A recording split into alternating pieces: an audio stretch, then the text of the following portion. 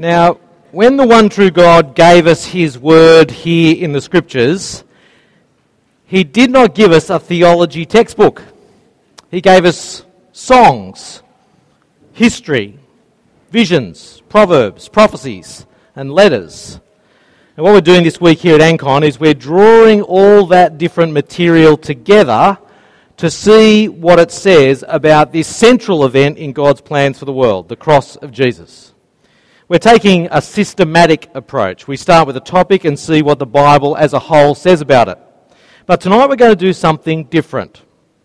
We're going to listen to one of the gospel accounts of Jesus' death. We heard a lot this morning about the foreshadowing of the cross in the Old Testament.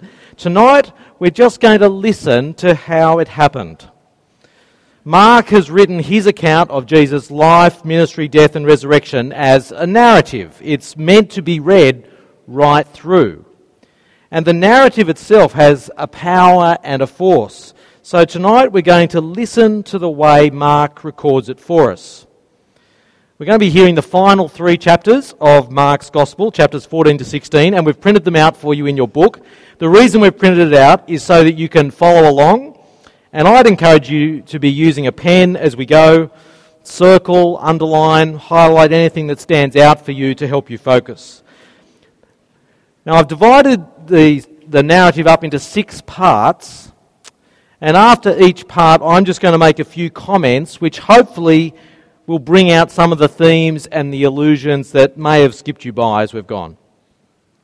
Now we are jumping right in at the end of Mark's account, so it's worth me pointing out just a few things that will help you better understand what Mark is about to tell us. A big theme of Jesus' ministry and teaching in Mark's Gospel has been the kingdom of God. Mark starts his Gospel in Mark chapter 1 with this introduction: the beginning of the Gospel of Jesus Christ, the Son of God. Now, Son of God is a title for the Christ, the Messiah, the King of Israel. You could see that, for example, in Psalm chapter 2. Mark states right up front that Jesus is God's chosen king, the king in God's kingdom. And when Jesus starts his public ministry in Mark chapter 1, verses 14 and 15, his fundamental message is that the kingdom of God is near. That is the longed-for moment when God would finally intervene and establish his kingdom and set things right, as he'd promised to do for his people. That great longed-for moment was now near. And because God's kingdom was about to dawn, Jesus' fundamental call to people was to repent and believe the gospel. Turn back to God. Give up your sinful ways. Entrust yourself to this good news message that Jesus is the King.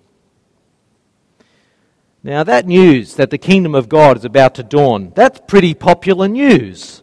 According to Mark, the crowds flock to hear Jesus teach and to see him heal people. The healings were like little windows, little glimpses into what the coming kingdom would be like. But this call to repent, give up your sinful ways, humbly turn back to God, that was not such a popular message. It never is. And it becomes clear as Jesus goes from place to place teaching and healing that while some respond positively in repentance and faith, many others are stubborn in heart and they refuse to turn, and others actively oppose him. So we're about to pick up Mark's account now in chapter 14. Jesus and his close group of disciples are on their way to Jerusalem, where Jesus knows there will be a showdown with the Jewish religious authorities. In fact, in just a few days, Jesus is going to be dead. So part 1, the preparation.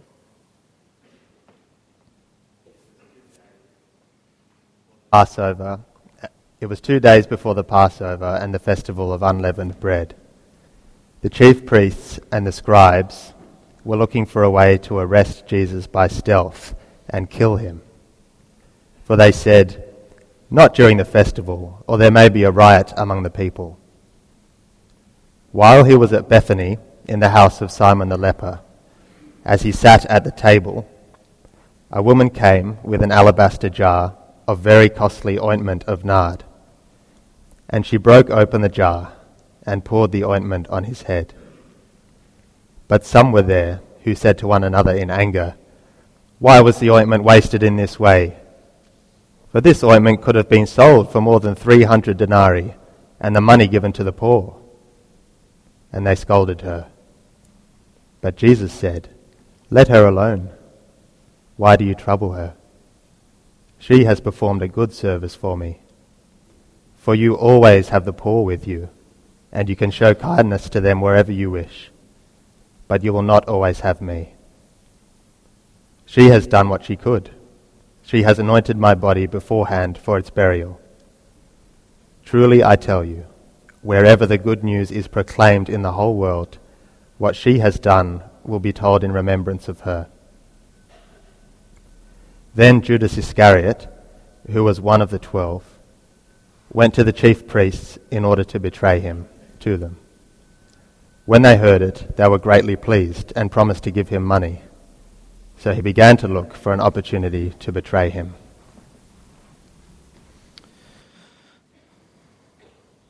Throughout the 3 years of Jesus' public ministry, Jesus had repeatedly told his disciples that it would end with his death. It was Mark chapters 8, 9, 10, 12. Though it must be said, each time the disciples never really understood why it must end with his death. In fact, in their thinking, it made no sense at all. The Christ, the Messiah, he rules. He sits on his victorious throne. He doesn't get killed. But Jesus knew from the Old Testament foreshadowing that we looked at this morning that the vocation of God's Christ was to be rejected, to suffer and die, and then to be raised to life again. And in this first section from Mark 14, we see 3 parts of the preparation for Jesus' death. You've got the religious leaders who are plotting his death. Their opposition to Jesus goes way back to the beginning of Jesus' ministry, when he flouted Jewish law and he healed somebody on the Sabbath day of rest. And their opposition has intensified when Jesus reached Jerusalem and he challenged their authority and the laws and the systems they had in place. And we've also got Judas, who's one of Jesus' hand-picked 12 disciples, who decides that he's had enough of Jesus, and he agrees to betray Jesus to the very religious leaders who want him dead. But in the account we just read, wedged between these two, we have this unnamed woman who anoints Jesus with incredibly expensive perfume while he's at Simon's house. Now there's great irony here. Judas and the religious leaders, those who should have known best, are trying to kill God's king. This nameless woman anoints Jesus like the Christ, the King that he is. Judas and the religious leaders are motivated out of self-interest. Judas wants the money, the leaders want their power. The woman selflessly anoints Jesus with what was probably the most valuable thing she owned. And yet, according to Jesus, this woman's actions, they were also a preparation for his death. Jesus said there, "She is anointing me ahead of time for my burial. She's performed a good service for me," he says. Getting me ready for my death is a good thing. So having now been anointed beforehand for what is to come, Jesus is ready. All the preparations for what have to come have now been laid. So part 2, the meaning. On the first day of unleavened bread, when the Passover lamb is sacrificed, his disciples said to him, "Where do you want us to go and make the preparations for you to eat the Passover?" So he sent 2 of his disciples, saying to them, "Go into the city, and a man carrying a jar of water will meet you. Follow him, and wherever he enters, say to the owner of the house, 'The teacher asks, "Where is my guest room where I may eat the Passover with my disciples?" He will show you a large room upstairs, furnished and ready. Make preparations for us there." So the disciples set out and went to the city, and found everything as he had told them, and they prepared the Passover meal. When it was evening, he came with the 12, and when they had taken their places and were eating, Jesus said, "Truly I tell you, one of you will betray me, one who is eating with me." They began to be distressed, and to say to him one after another, "Surely not I."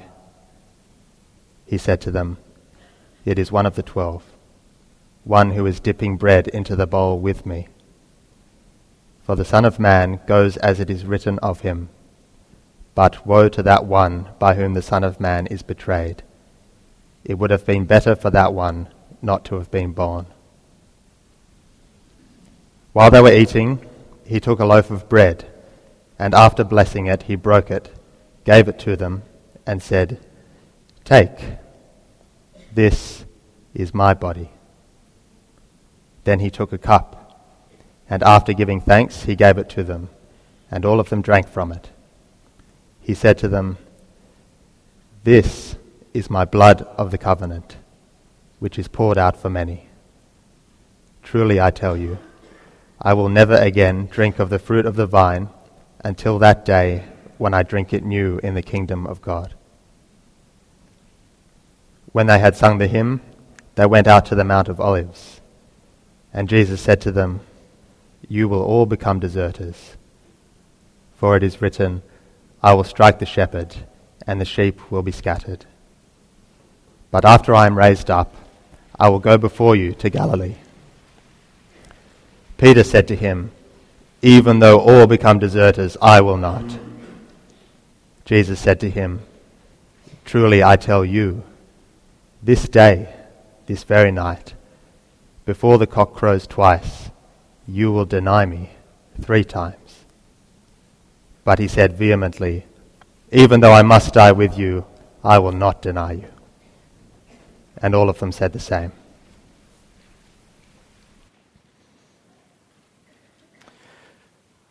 Jesus is convinced that he will be left alone as he heads to his death. He announces that one of his closest disciples, one of the 12, will betray him. It's shocking news to them. Surely not I. Yet we already know that Judas has done a deal with the chief priests to do just that. And then Jesus states that they will all desert him. But Peter and the rest all swear unswerving loyalty. "We will not deny you." But Jesus knows he will be deserted. Why? Because that's what the Old Testament said would happen. As Jesus said to them in the meal, the Son of Man, referring to himself, the Son of Man goes as it is written of him. So in Psalm 41, verse 9, the psalmist says, "Even my close friend who I trusted, he who shared my bread, has lifted up the heel against me." And when they're in the Mount of Olives, Jesus quotes Zechariah 13, verse 7, that the shepherd will be struck and the sheep will be scattered. Jesus knows he will be deserted because that's what the Scriptures said would happen to the Christ. He will face death alone. But in the middle of these 2 paragraphs about desertion and betrayal, Jesus provides the key to understanding the significance of his death. He is the new Passover lamb. Now, the festival of unleavened bread and the Passover meal, which marked the beginning of that festival, they are incredibly important Jewish festivals. They commemorated the great moment of rescue and redemption from the Old Testament, where God miraculously delivered his people out of slavery in Egypt under the leadership of Moses. And according to Exodus chapter 12, every year the Israelites were to remember this great moment of Old Testament salvation by celebrating the Passover meal together. That's the meal that Jesus eats here with his disciples. Now, the original Passover moment in Egypt was simultaneously about judgment and redemption. You can read the details in Exodus chapter 12.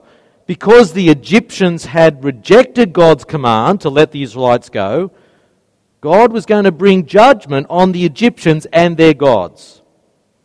What was that judgment? Well, from this morning, what's God's just judgment on sin? It's death.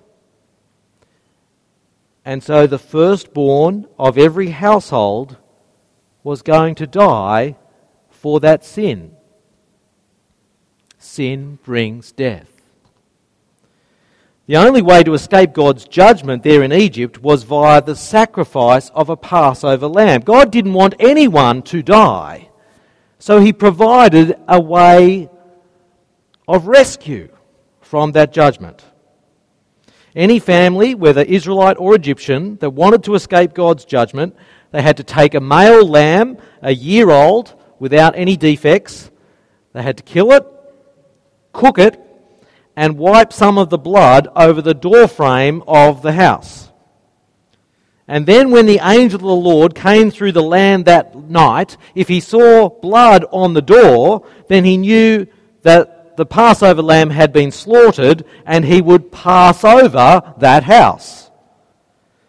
But in the houses where there was no lamb's blood on the door, where there was no lamb's blood shed, the firstborn would die. Now, of course, as you can read in Exodus 12, when that night came and all the firstborn died, it was horrific. And the Egyptian Pharaoh relented at that point and let the Israelites go. But in the households that listened to God's command and took hold of his provision, no one died. The lamb was a substitute. The lamb bore the judgment of God rather than the firstborn. And when the Israelites celebrated the Passover in years to come, there was always a lamb.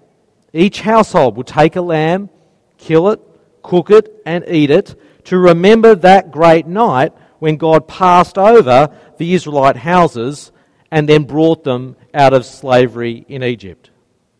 So Jesus is celebrating this Passover meal with his disciples, and he takes this meal and he radically reinterprets it as a way of explaining his own death. See, now it's not the lamb's body that is the focus. It's now Jesus' own physical body, symbolized in the bread. He says, "Take, this is my body." And it's not the lamb's blood spread on the doorframe now that saves you from God's just judgment. It's Jesus' blood, symbolized by the wine in the cup. "This is my blood of the covenant, poured out for many."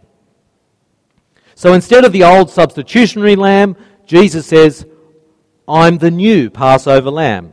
It's not the old redemption out of Egypt that's the focus anymore. That's been replaced, superseded, by the new rescue that Jesus is achieving as the new Passover lamb. So by his death under God's judgment, he will secure the salvation of all those who take shelter under his blood. But there are other allusions too here, actually, in what Jesus says. His blood will be poured out for many, he says. Just like the suffering servant we saw this morning in Isaiah 53, bearing the punishment for their sins. And it's not the old blood of the covenant which Moses sprinkled around at Mount Sinai. Jesus says, "This is my blood of the covenant," which means it's not that old covenant. We've now got a new covenant established in Jesus' blood. Point being is this: a lot of the shadows that we saw this morning, those shadows and promises, they are now all coming together as Jesus explains what his death will mean. You can see there on the screen, you've got the shadow of the high priest and his sacrifice, the shadow of the victorious Christ and his throne, the shadow of the prophetic servant and his suffering, and the promise of a new covenant. we were left this morning saying, how are all those things going to come together? What's the reality to which all of those things point? You see, what Jesus is saying here is he's saying those shadows, those promises, they're pointing to me and my death. My cross is the reality to which those things are all pointing as shadows. It's not going to be an easy path for Jesus to tread. And so we come to part 3, moments of decision. They went to a place called Gethsemane, and he said to his disciples, "Sit here while I pray." He took with him Peter and James and John, and began to be distressed and agitated.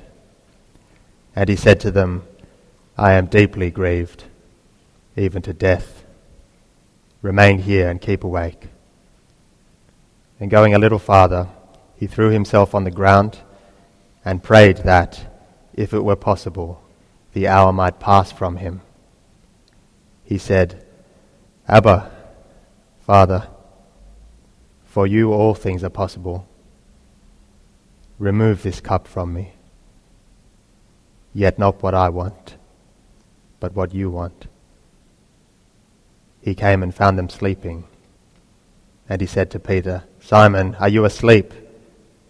Could you not keep awake 1 hour? Keep awake and pray that you may not come into the time of trial. The spirit indeed is willing, but the flesh is weak." And again he went away and prayed, saying the same words. And once more he came and found them sleeping, for their eyes were very heavy, and they did not know what to say to him. He came a third time and said to them, "Are you still sleeping and taking your rest? Enough. The hour has come. The Son of Man is betrayed into the hands of sinners. Get up, let us be going. See, my betrayer is at hand." Immediately, while he was still speaking, Judas, one of the 12, arrived. And with him there was a crowd with swords and clubs, from the chief priests, the scribes, and the elders. Now the betrayer had given them a sign, saying, "The one I will kiss is the man. Arrest him and lead him away under guard." So when he came, he went up to him at once and said, "Rabbi," and kissed him. Then they laid hands on him and arrested him. But one of those who stood near drew his sword and struck the slave of the high priest, cutting off his ear. Then Jesus said to them, "Have you come out with swords and clubs to arrest me, as though I were a bandit? Day after day I was with you in the temple teaching, and you did not arrest me. But let the scriptures be fulfilled." All of them deserted him and fled. A certain young man was following him, wearing nothing but a linen cloth. They caught hold of him, but he left the linen cloth and ran off naked.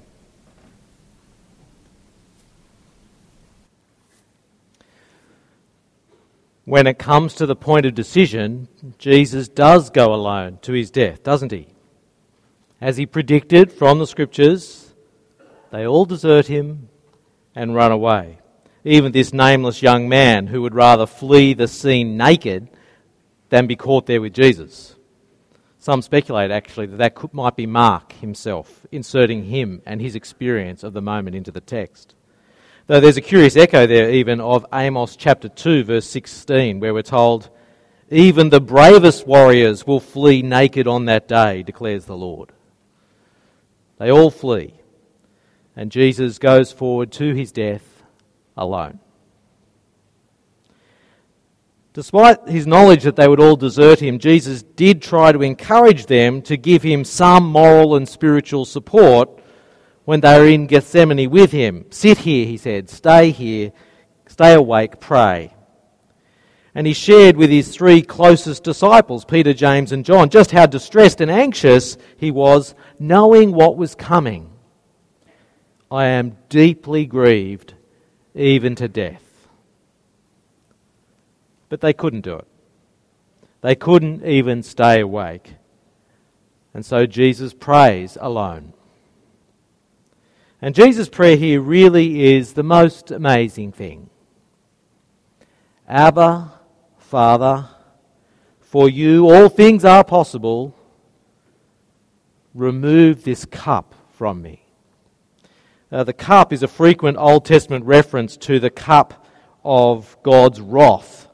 For example, Isaiah 51 verse 7 refers to you who have drunk from the hand of the Lord the cup of his wrath. In fact, that may well be the passage Jesus is thinking of, since that section ends with the Lord taking away the cup so that the afflicted one doesn't need to drink it again. So Jesus asks for the cup of wrath to be taken away from him. But he then continues, yet not what I want, but what you want. Jesus' prayer is very revealing. It reveals his obedience to his Father. It reveals his submission to his Father. But it also reveals the terrifying reality of facing God's wrath. Even Jesus says, Father, if it be possible, take this from me. He doesn't want to go through with it. He doesn't want to face God's wrath against sin. Can you imagine what it's like knowing that you have to face the full extent of God's wrath against sin? It's actually worth pondering. Because in John's Gospel, we read that whoever rejects Jesus the Son will not see life because God's wrath remains on him. That is, unless we all come to Jesus in repentance and faith, we'll each face God's wrath against our sin. That prospect should terrify us, because it terrified Jesus when he knew that was what he was going to have to face. No wonder he was distressed. Jesus' full humanity was never more on display than right there in that moment, and yet he chooses to be obedient to his Father. 3 times Jesus goes back and prays the same thing. And by the time he comes back from the 3rd time, it seems Jesus' resolve has been strengthened by his Father and the Spirit. Because he says, enough! The hour has arrived. And he then leads them out to meet the rabble who've come to arrest him. He goes forward to drink the cup. But then, despite all their protestations that, if necessary, we will die with you, Jesus, they all run away. And so we come to part 4, the trial. They took Jesus to the high priest, and all the chief priests, the elders, and the scribes were assembled. Peter had followed him at a distance, right into the courtyard of the high priest. And he was sitting with the guards, warming himself at the fire. Now the chief priests and the whole council were looking for testimony against Jesus to put him to death, but they found none. For many gave false testimony against him, and their testimony did not agree. Some stood up and gave false testimony against him, saying, "We heard him say, 'I will destroy this temple that is made with hands, and in 3 days I will build another, not made with hands.' But even on this point, their testimony did not agree." Then the high priest stood up before them and asked Jesus, "Have you no answer? What is it that they testify against you?" But he was silent and did not answer. Again, the high priest asked him, "Are you the Messiah, the Son of the Blessed One?" Jesus said, "I am. And you will see the Son of Man seated at the right hand of the power and coming with the clouds of heaven." Then the high priest tore his clothes and said, "Why do we still need witnesses? You have heard his blasphemy. What is your decision?" All of them condemned him as deserving death some began to spit on him, to blindfold him, and to strike him, saying to him, "Prophesy." The guards also took him over and beat him. While Peter was below in the courtyard, one of the servant girls of the high priest came by. When she saw Peter warming himself, she stared at him and said, "You also were with Jesus, the man from Nazareth." But he denied it, saying, "I do not know or understand what you're talking about." And he went out into the forecourt. Then the cock crowed, and the servant girl, on seeing him, began again to say to the bystanders, "This man is one of them."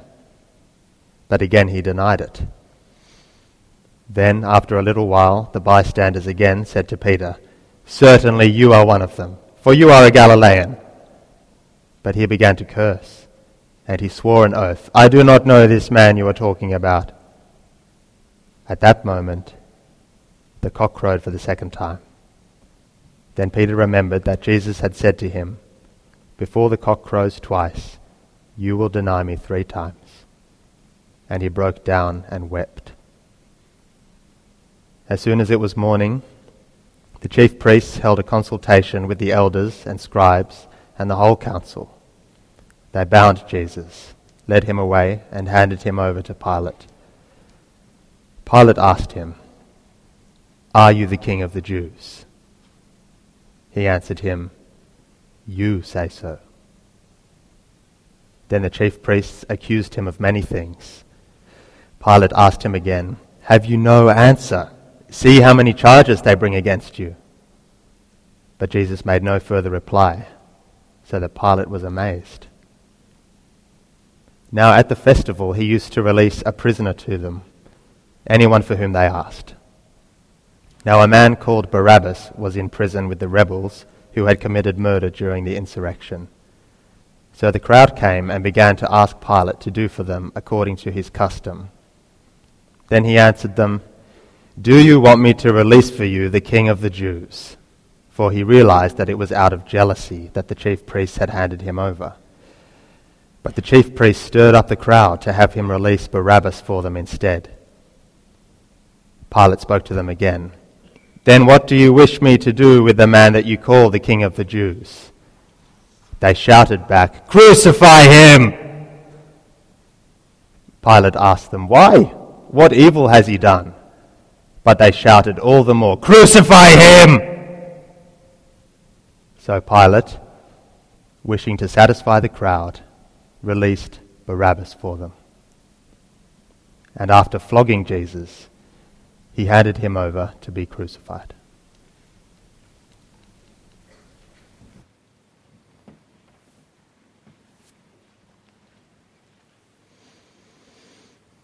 Jesus undergoes 2 trials, one before the Jewish religious leadership, and one before the governing Roman authority in the region, Pontius Pilate. 2 very different groups, but remarkably similar features in both encounters. First, it's plain in both trials that Jesus is actually innocent. According to Jewish law, people had to be convicted on the basis of 2 or 3 witnesses. But the Jewish authorities couldn't get any consistent testimony, even among those who were fabricating evidence against him. And it's clear that Pilate was convinced of Jesus' innocence. We're told that Pilate could see through the Jewish authorities' schemes.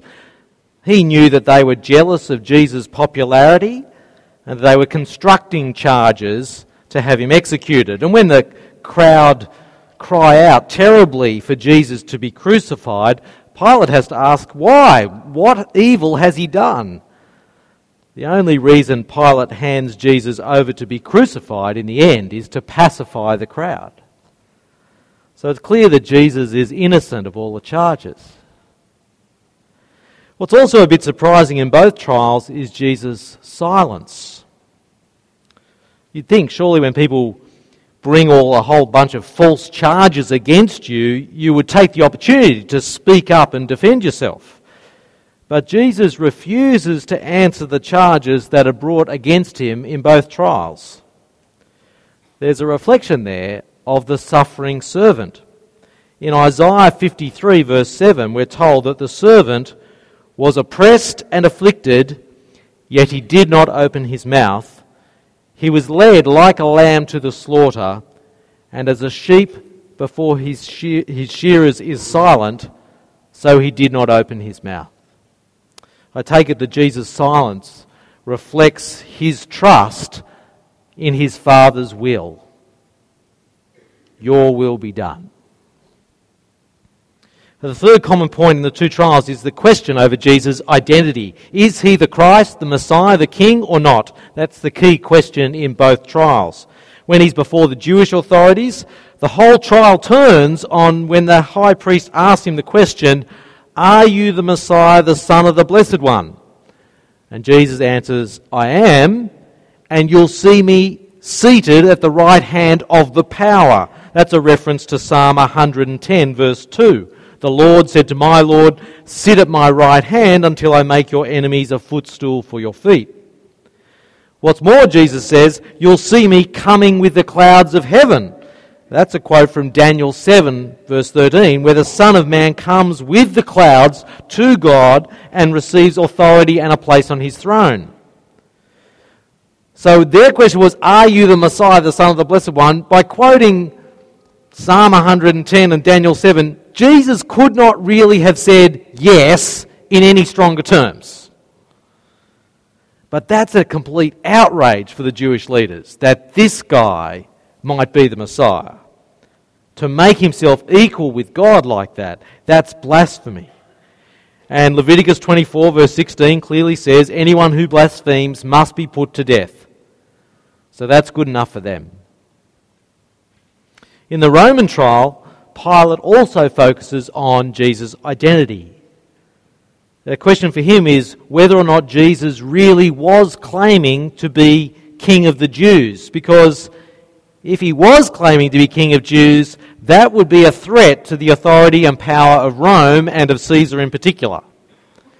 So he asked Jesus, "Are you the King of the Jews?"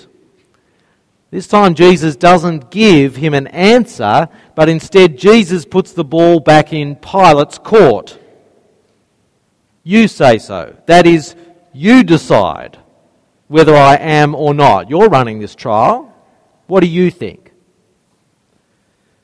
But in the end, Pilate decides it's not so, which is why he says to the crowd, what do you wish me to do with the one you call the King of the Jews?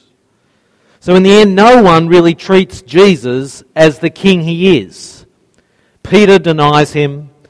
The crowd bay for his blood. The Jewish leaders condemn him. And Pilate hands him over to be crucified. Part 5. The crucifixion. Then the soldiers led him into the courtyard of the palace, that is, the governor's headquarters. And they called together the whole cohort. And they clothed him in a purple cloak, and after twisting some thorns into a crown, they put it on him. And they began saluting him, "Hail, King of the Jews!" They struck his head with a reed, spat upon him, and knelt down in homage to him. After mocking him, they stripped him of the purple cloak and put his own clothes on him. Then they led him out to crucify him.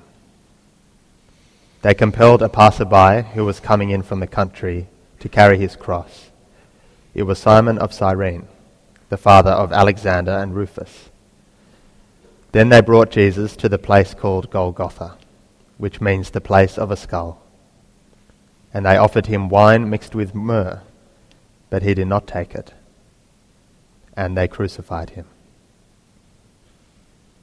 and divided his clothes among them, casting lots to decide what each should take. It was 9 o'clock in the morning when they crucified him. The inscription of the charge against him read, "The King of the Jews." And with him they crucified 2 bandits, one on his right and one on his left. Those who passed by derided him, shaking their heads and saying, "Aha! You who would destroy the temple and build it in 3 days, save yourself. and come down from the cross." In the same way, the chief priests, along with the scribes, were also mocking him among themselves and saying, "He saved others. He cannot save himself. Let the Messiah, the King of Israel, come down from the cross now, so that we may see and believe." Those who were crucified with him also taunted him.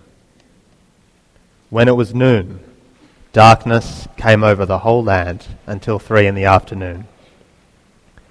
At 3:00, Jesus cried out with a loud voice, "Eloi, Eloi, lema sabachthani," which means, my God,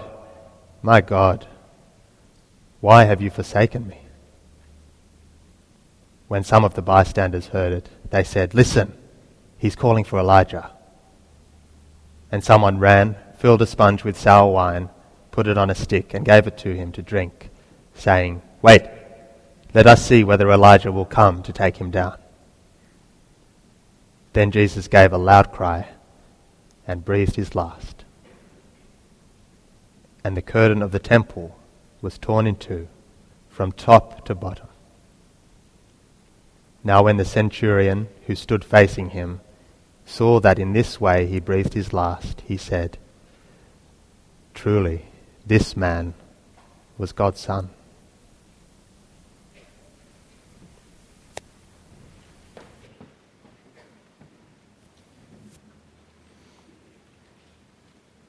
This is the climax of Mark's Gospel. You remember Mark opened his Gospel with the words, "The beginning of the Gospel of Jesus Christ, the Son of God." And here in this moment, as Jesus dies, Mark's Gospel account reaches its climax in the testimony of this Gentile centurion. Truly, this man was God's Son. And he spoke truly. Though the soldiers mocked him, dressed him in a purple cloak, crowned him with thorns, pretended to salute him as the King of the Jews, and the inscription above him no doubt was intended to be ironic, "The King of the Jews." And though everyone there derided, mocked and taunted him for claiming to be the Christ, that's who Jesus really was, the King. And we see his identity as king confirmed by the repeated fulfillment of Scripture in the details surrounding his death, particularly from Psalm 22. So I'll give you a few examples of the little bit we just read. When the soldiers cast lots to divide up Jesus' clothes, that's an echo of Psalm 22 verse 18, where the psalmist, who was terribly afflicted by his enemies, says, "They divide my garments amongst them and cast lots for my clothing." When the passers-by and the chief priests are mocking Jesus, it sounds just like Psalm 22, verses 6 to 8, where the psalmist says, "I am scorned by men and despised by the people. All who see me mock me. They hurl insults, shaking their heads, saying, 'He trusts in the Lord. Let the Lord rescue him. Let him deliver him, since he delights in him.'" Which sounds a lot like what those who were mocking Jesus were saying. He saved others. He cannot save himself. Let the Messiah, the King of Israel, come down from the cross now, so that we may see and believe. Now, the terrible irony in all that, of course, is that Jesus is the Passover lamb. The only way he can save others was not by saving himself. That's what the Christ had to do. Pour out his blood for many. And then thirdly, Jesus quotes Psalm 22 directly in that terrible final moment when he cries out, "Eloi, Eloi, lama sabachthani," which is verse 1 of Psalm 22. my God, why have you forsaken me?" What can we make of that terrible cry? I mean, has Jesus been abandoned by his heavenly Father at that point? Is that even possible if God is Father, Son and Spirit, three persons in one being? Is this Jesus' sudden realization that actually he's been wrong all along and God won't be coming to save him? Well, it actually helps to read the whole of Psalm 22 through. And I'd encourage you to do that. Because Psalm 22 is the prayer of a person who is terribly afflicted by his enemies, who needs saving desperately, but who is also confident that God will eventually step in and deliver him because God is always faithful. So it's an entirely appropriate psalm for Jesus at this most terrible moment. Because he knew he would be rejected and killed, but he also knew and has told his disciples that he'll be raised on the third day. So even though his suffering is terrifying and terrible and excruciating, drinking the cup of God's wrath against sin, he knows too that God will deliver him from death and will rescue him. This is a cry of real agony in the context of a sure hope of rescue. And so experiencing the fullness of God's wrath and condemnation for sin, Jesus dies. And the massive curtain which separated the innermost sanctuary of the temple, where God symbolically dwelt amongst his people, that massive curtain tears. Not from bottom to top, as you would expect if one of us tried to tear it. It tears, you notice, from top to bottom. Why? How? Well, it's because God tears the curtain. Why does he do that? Well, because the whole temple system, the whole old covenant in which it featured, is now over. Jesus' blood of the new covenant has been shed. The old era has gone. The new day is dawning as Jesus dies. Part 6, the tomb. There were also women looking on from a distance. Among them were Mary Magdalene, and Mary the mother of James the younger, and of Joseph, and Salome. These used to follow him, and provided for him when he was in Galilee. And there were many other women who had come up with him to Jerusalem.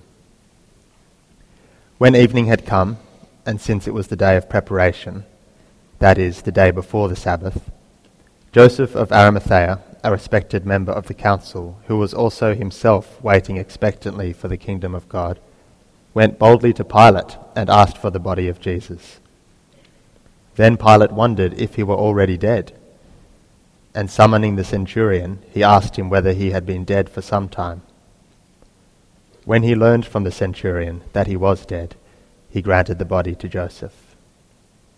Then Joseph bought a linen cloth, and taking down the body, wrapped it in the linen cloth, and laid it in a tomb that had been hewn out of the rock. Then he rolled a stone against the door of the tomb. Mary Magdalene and Mary the mother of Joseph saw where the body was laid. When the Sabbath was over, Mary Magdalene and Mary the mother of James and Salome bought spices, so that they might go and anoint him. And very early on the first day of the week, when the sun had risen, they went to the tomb. They had been saying to one another, "Who will roll away the stone for us from the entrance to the tomb?" When they looked up, they saw that the stone, which was very large, had already been rolled back. As they entered the tomb, they saw a young man, dressed in a white robe, sitting on the right side, and they were alarmed. But he said to them, "Do not be alarmed.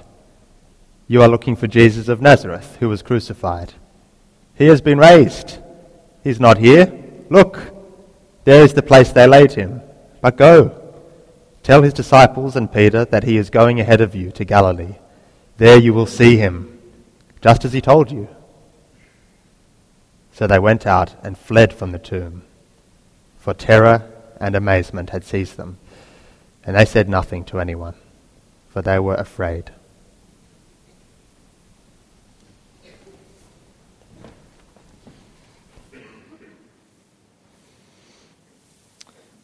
It's such a strange ending.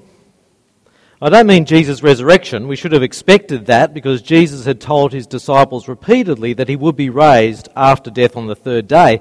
I mean the reaction of the women at the tomb. They're told, look, he's not here, he's been raised like he told you, so go and tell the others. But instead they run away, they flee in terror and amazement, and they say nothing to anyone because they were afraid. It should have been a great moment of celebration. Jesus was right all along. He died and is now raised. He is the promised Christ, the Son of God, because the resurrection is God's vindication of Jesus' identity. There can be no more doubt now. Jesus is the risen Christ, the King, having died as the Passover lamb for our sins. But that's not what the women do. They flee in terror and amazement, and they say nothing to anyone out of fear. I mean, when I read through it, it makes me want to yell at them. No, don't do that! Look at how great this is. Jesus died and now he's alive. Don't say nothing. And yet, maybe the reason that we've been told it is so that we might remember that there's maybe an echo there in their reaction, an echo of something that we see even in our own hearts and lives sometimes. Ever been overwhelmed by fear and terror when you've been entrusted with the great news about Jesus and given an opportunity to share it? Ever been not overflowing with the good news but more constrained by fear? Maybe actually it's an experience we're all a bit familiar with. Maybe it gives us pause actually to think about how have we stewarded this message about Jesus the King. I'm going to give you a few moments just to write down things that you've reflected upon tonight, things you've learnt, things that have stood out for you, and then maybe some response, and then I'm going to lead us in prayer. There is a green hill far away, outside a city wall, where the dear Lord was crucified, who died to save us all. We may not know, we cannot tell what pains he had to bear, but we believe it was for us he hung and suffered there. Heavenly Father, we thank you for sending your Son Jesus to be our Passover lamb, to be our sacrifice, to be the servant who suffers in our place. We cannot thank you enough for your mercy and your grace, and praise you for the obedience of Jesus for our sake. Lord, write these truths deep into our hearts and minds so that we might live each day in the glorious light of what you have done for us all in the cross of your Son Jesus. It's in his name we pray. Amen.